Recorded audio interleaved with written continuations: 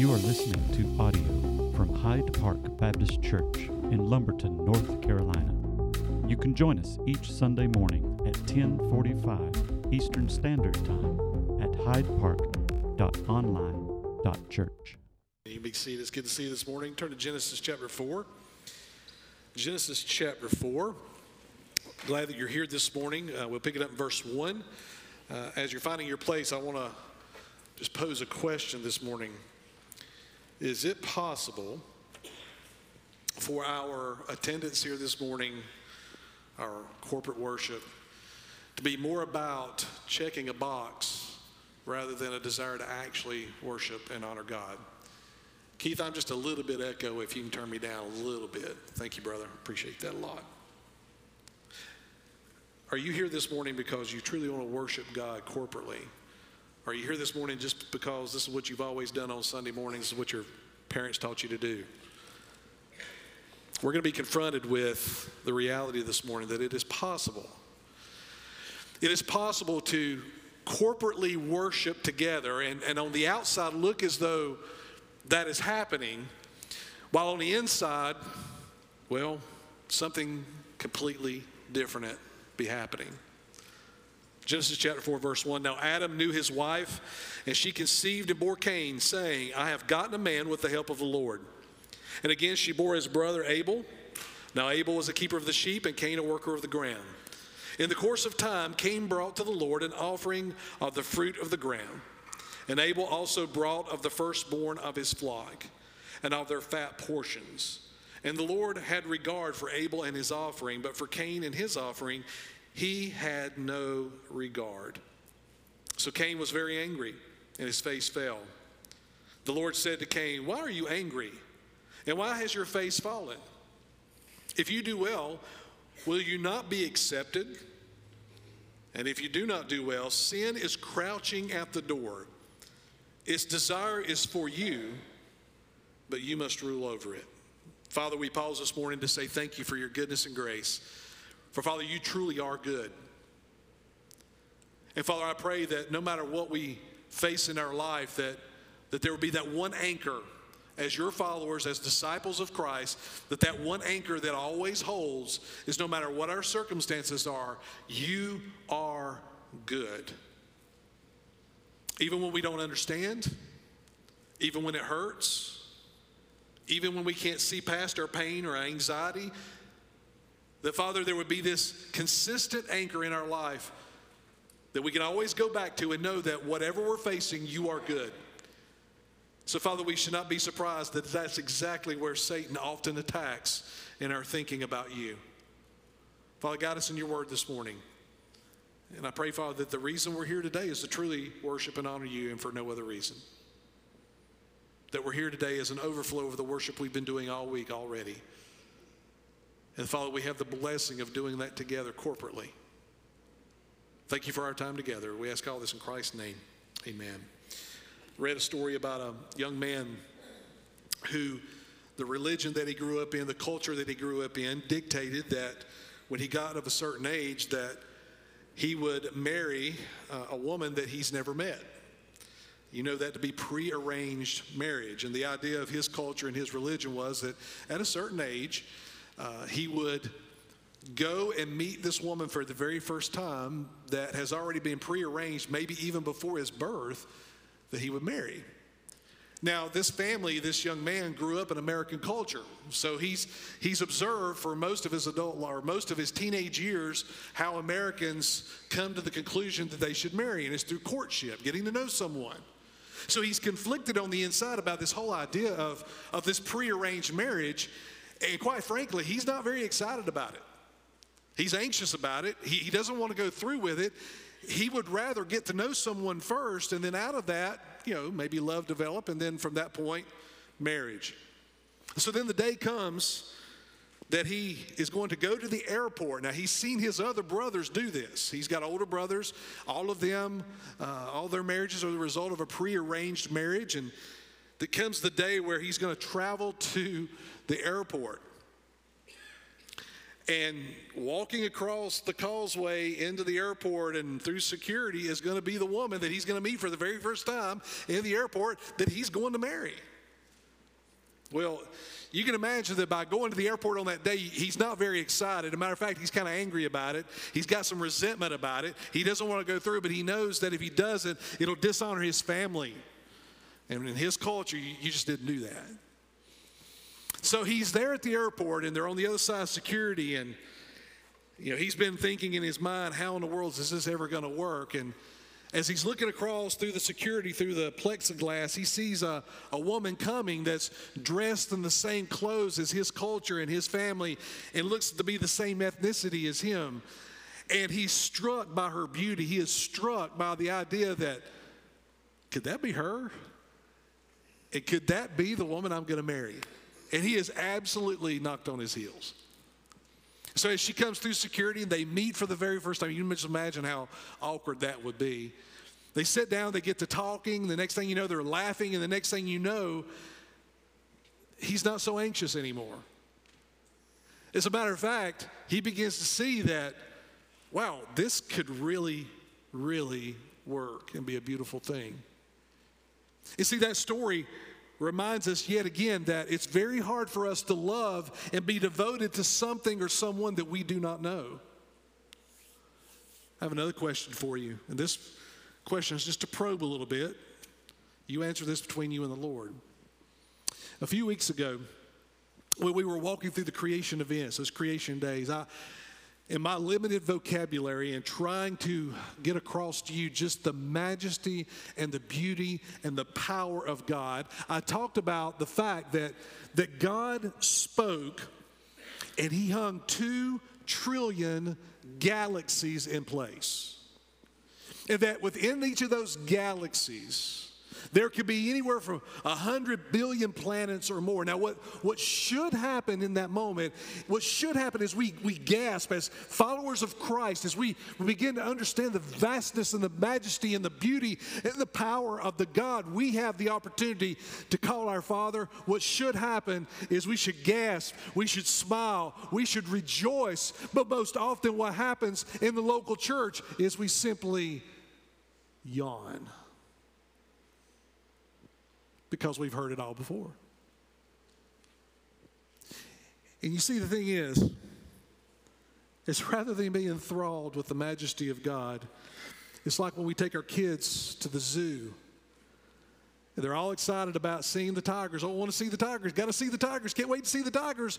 You fight through the crowd. You pay the exorbitant price. You go to the thing where the tigers are. The kids take 5 seconds to look at it and go, okay. And we move on.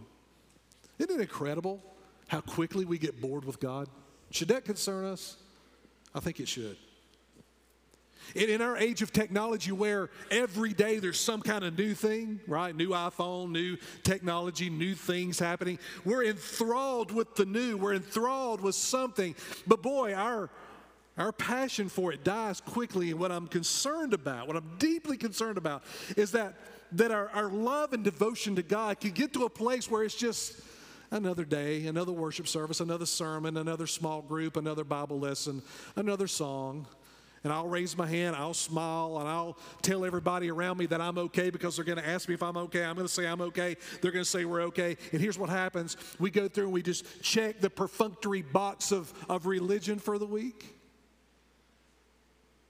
All the while, this God of creation who's given us so much more than we've ever deserved is an afterthought. Well, let's take it another step here. Not only can our practice of our faith, our practice of worship, not only can it become perfunctory and just checking the box and ritualistic, here's the real scary thing. At the same time we're going through the motions, our heart can be filled with anger, unforgiveness, hatred, lust, and greed. What an incredible paradox. We have the God of the heavens who speaks and who works and who blesses and who calls us to his side, and yet at the same time we can be so blasé about him that it's just God. This narrative that we have in front of us this morning is going to confront us with that very thing. Cain and Abel, these two sons of Adam and Eve, we're going to see them offer worship to God.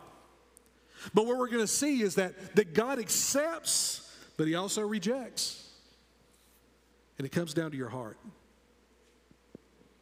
God's always concerned about your heart. And here in Genesis 4, some time has passed. We don't know how much time. But now we are post-paradise. We are post-garden.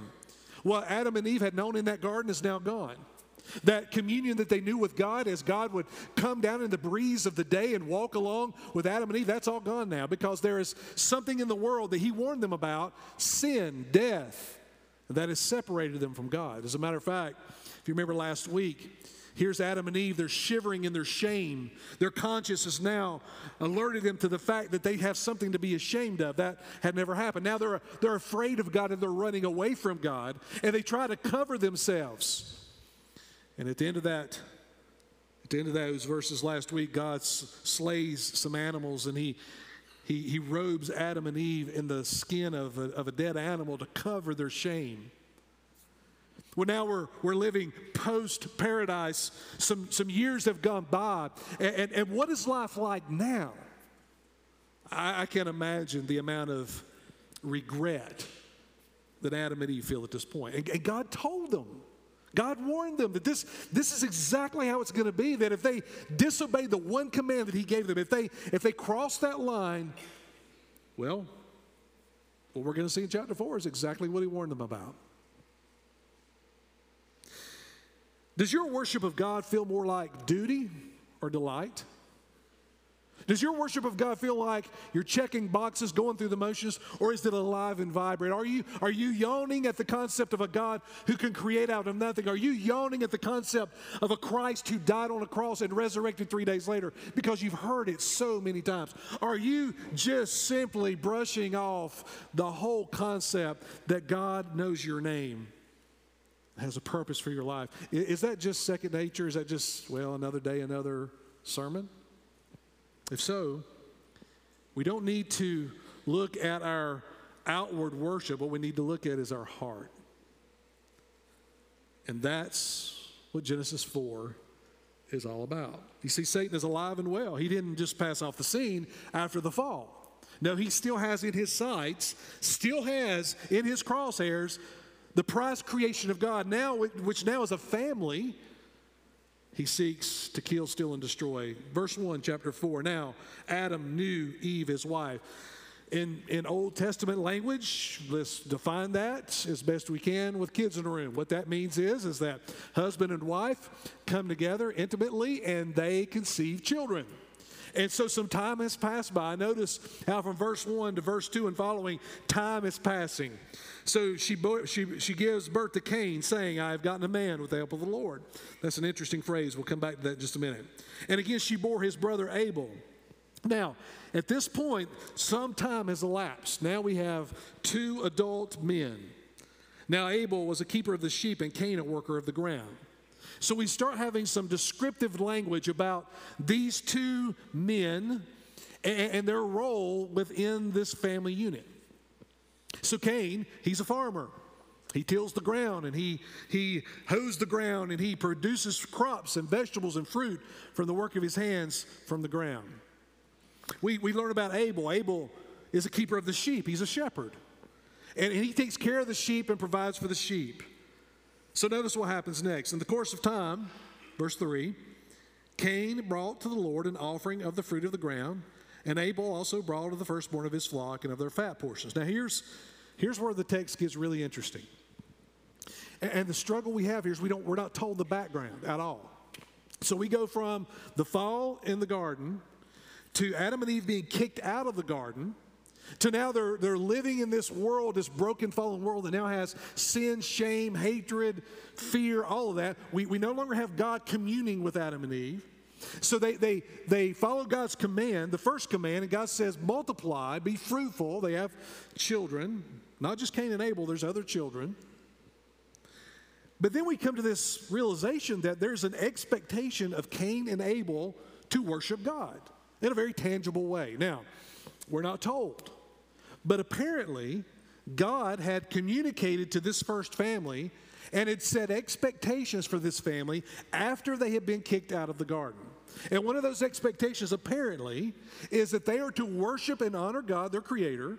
By the way, that's what they were made to do. They were created with the imago Dei, the ability to reason and to worship and to honor. And so God says to them somewhere in the background, I expect you to worship. And here's my expectations for you. You are to offer the best of your life, the best of the work of your hands as an offering to me. God doesn't need the vegetables. God doesn't need the fruit. God doesn't need their sheep. God is not like the gods of mythology where they depended upon food from human beings. That's not who God is. You see, God was not concerned necessarily about the gift, although he set parameters on that. What he's concerned about is their heart. So he set some parameters. This is long before the Mosaic Law. This is long before Abraham. This is long before all of that. But God set the standard with this family about what he expected in their worship back to him. They understood it. So out of Cain and Abel's daily life, they look at the work of their hands, the fruit of their hands, and they say, okay, we're going to offer this back to God to honor him and to worship him. So at this point, what we have is we have Cain offering fruits, vegetables, we're not told, but it's from the work of his hands. He offers that to God. You look at Abel. Abel goes over here. We have a little bit more detail about his offering. He goes into the flock of his sheep and he chooses a firstborn sheep. Very important, valuable to him. So not only does Abel give God the best of his flock, but he also takes that animal, he sacrifices it, and the portions of that animal that are most valuable, he offers that back to God. Now at this point, other than the added details that we have about Abel, if you could look in on this situation, you would say that both of them are worshiping. Cain from the work of his hands in the garden. Abel from the work of his hands in the sheep. So at this moment, you can't distinguish between the two.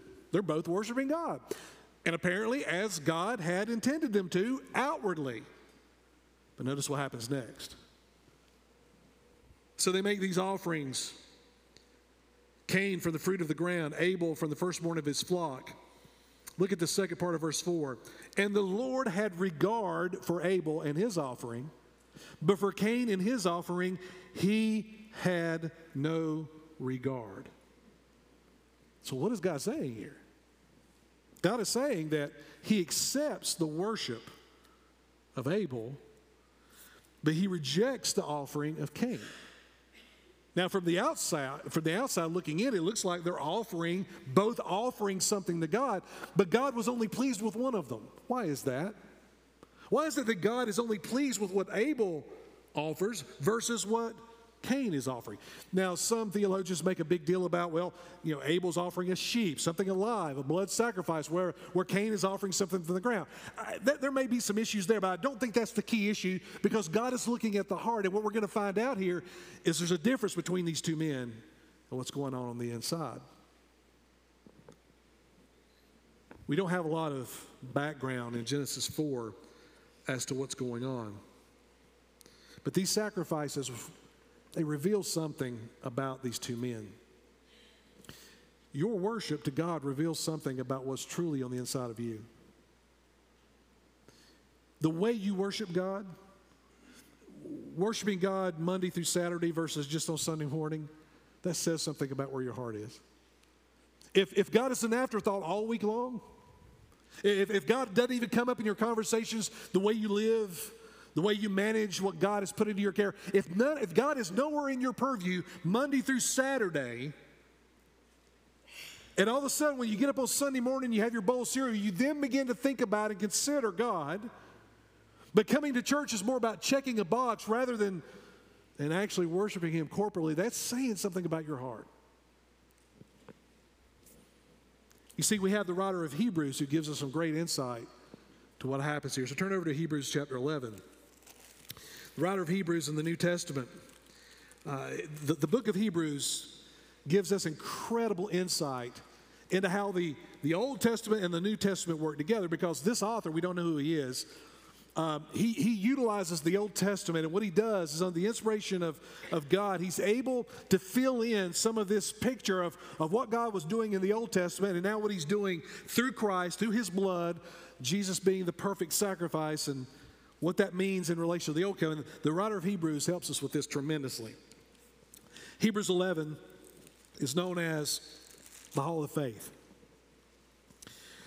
Not necessarily defining faith, although I think some people lean to the first few verses about the definition of faith, but I think more of what we see in Hebrews 11 is the idea of how faith works, what it looks like tangibly. And the way the writer of Hebrews does this is he uses these characters from the Old Testament, both men and women, and he puts in front of us, this is the person who was under great distress, but yet lived by faith. Look at verse 4. By faith, Abel offered to God a more acceptable sacrifice than Cain. So the writer of Hebrews right off the bat says that it was through faith that Abel offered his worship to God. And he says that Cain, though which he was committed as righteous. In other words, Abel was committed as being righteous because he approached God by faith. How does the writer of Hebrews know this? Because of not only the response in worship, but also the response that we get after Cain is confronted. He says here that it was by faith, a more acceptable sacrifice, through which he was commended as righteous, God commending him by accepting his gifts. And through his faith, though he died, he still speaks. In other words, the writer of Hebrews says this moment in Genesis 4 still speaks loudly, and here's what it says.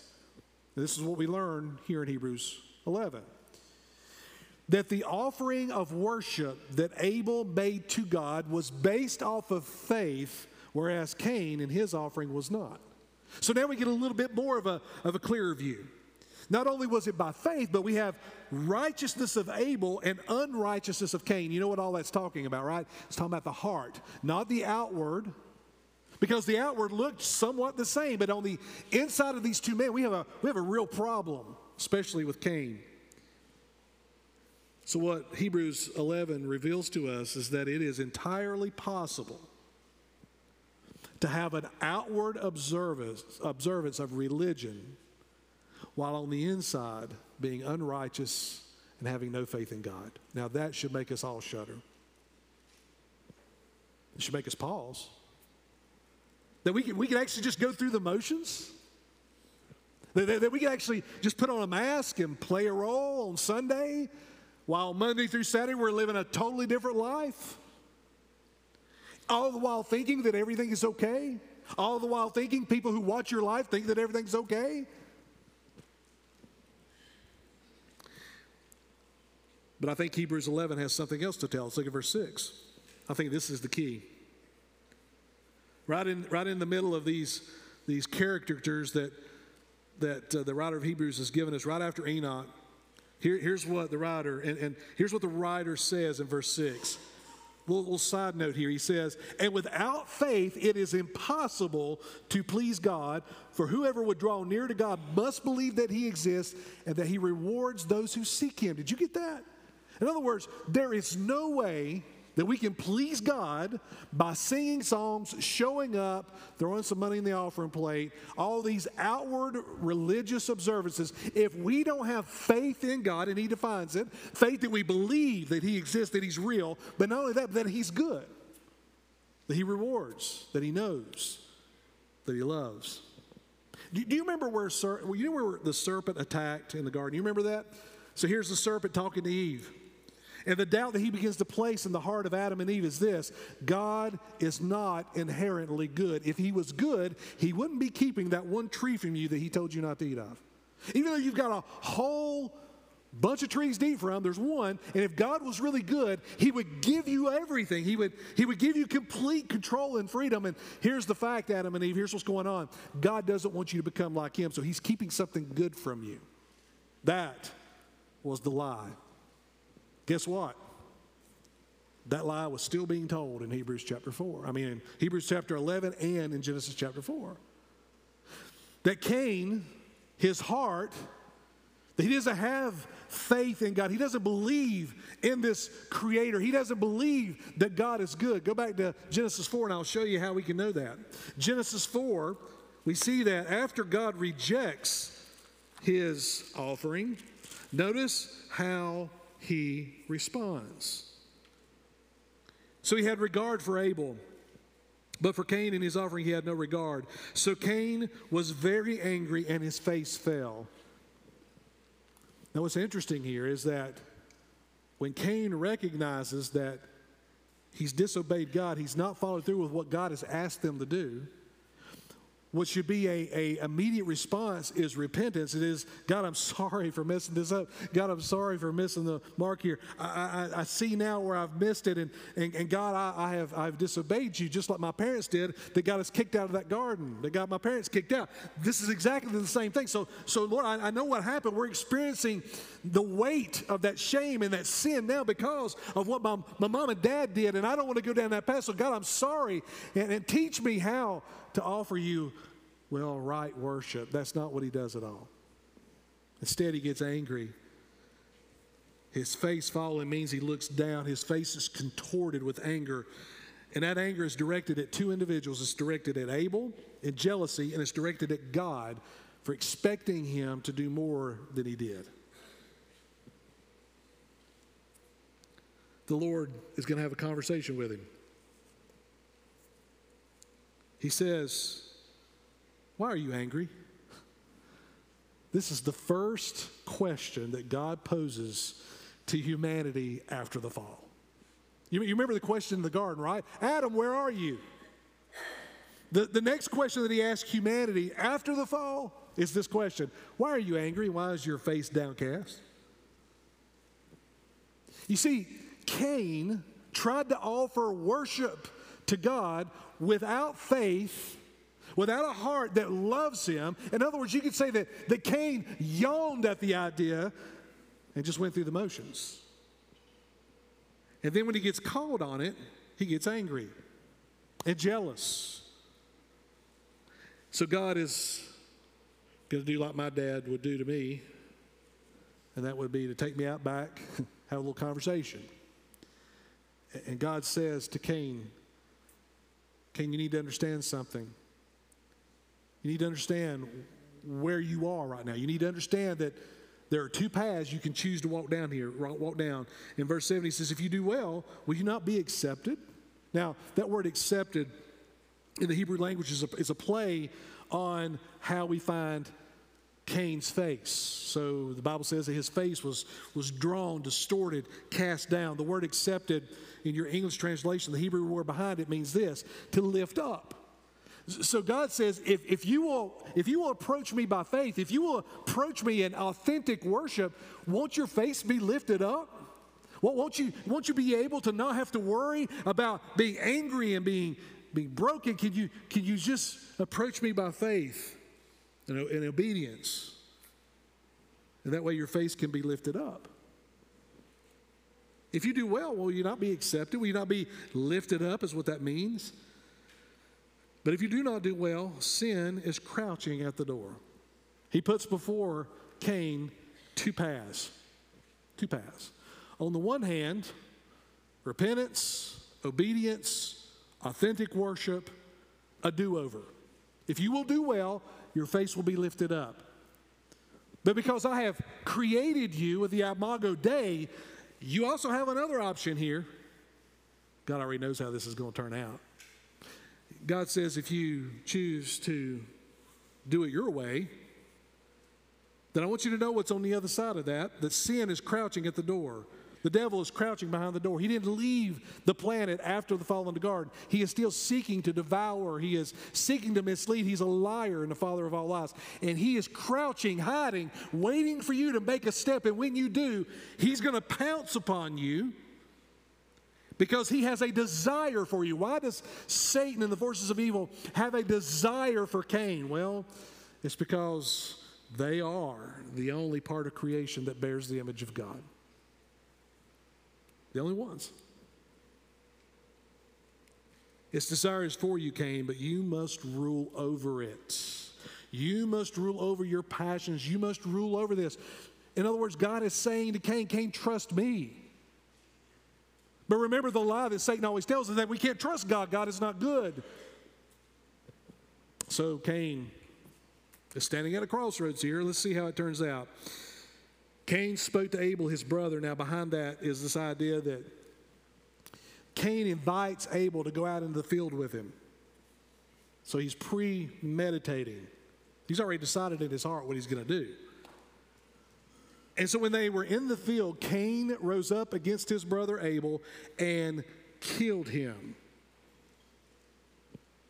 So we have a heart of Cain that decided to disobey God in the act of worshiping him.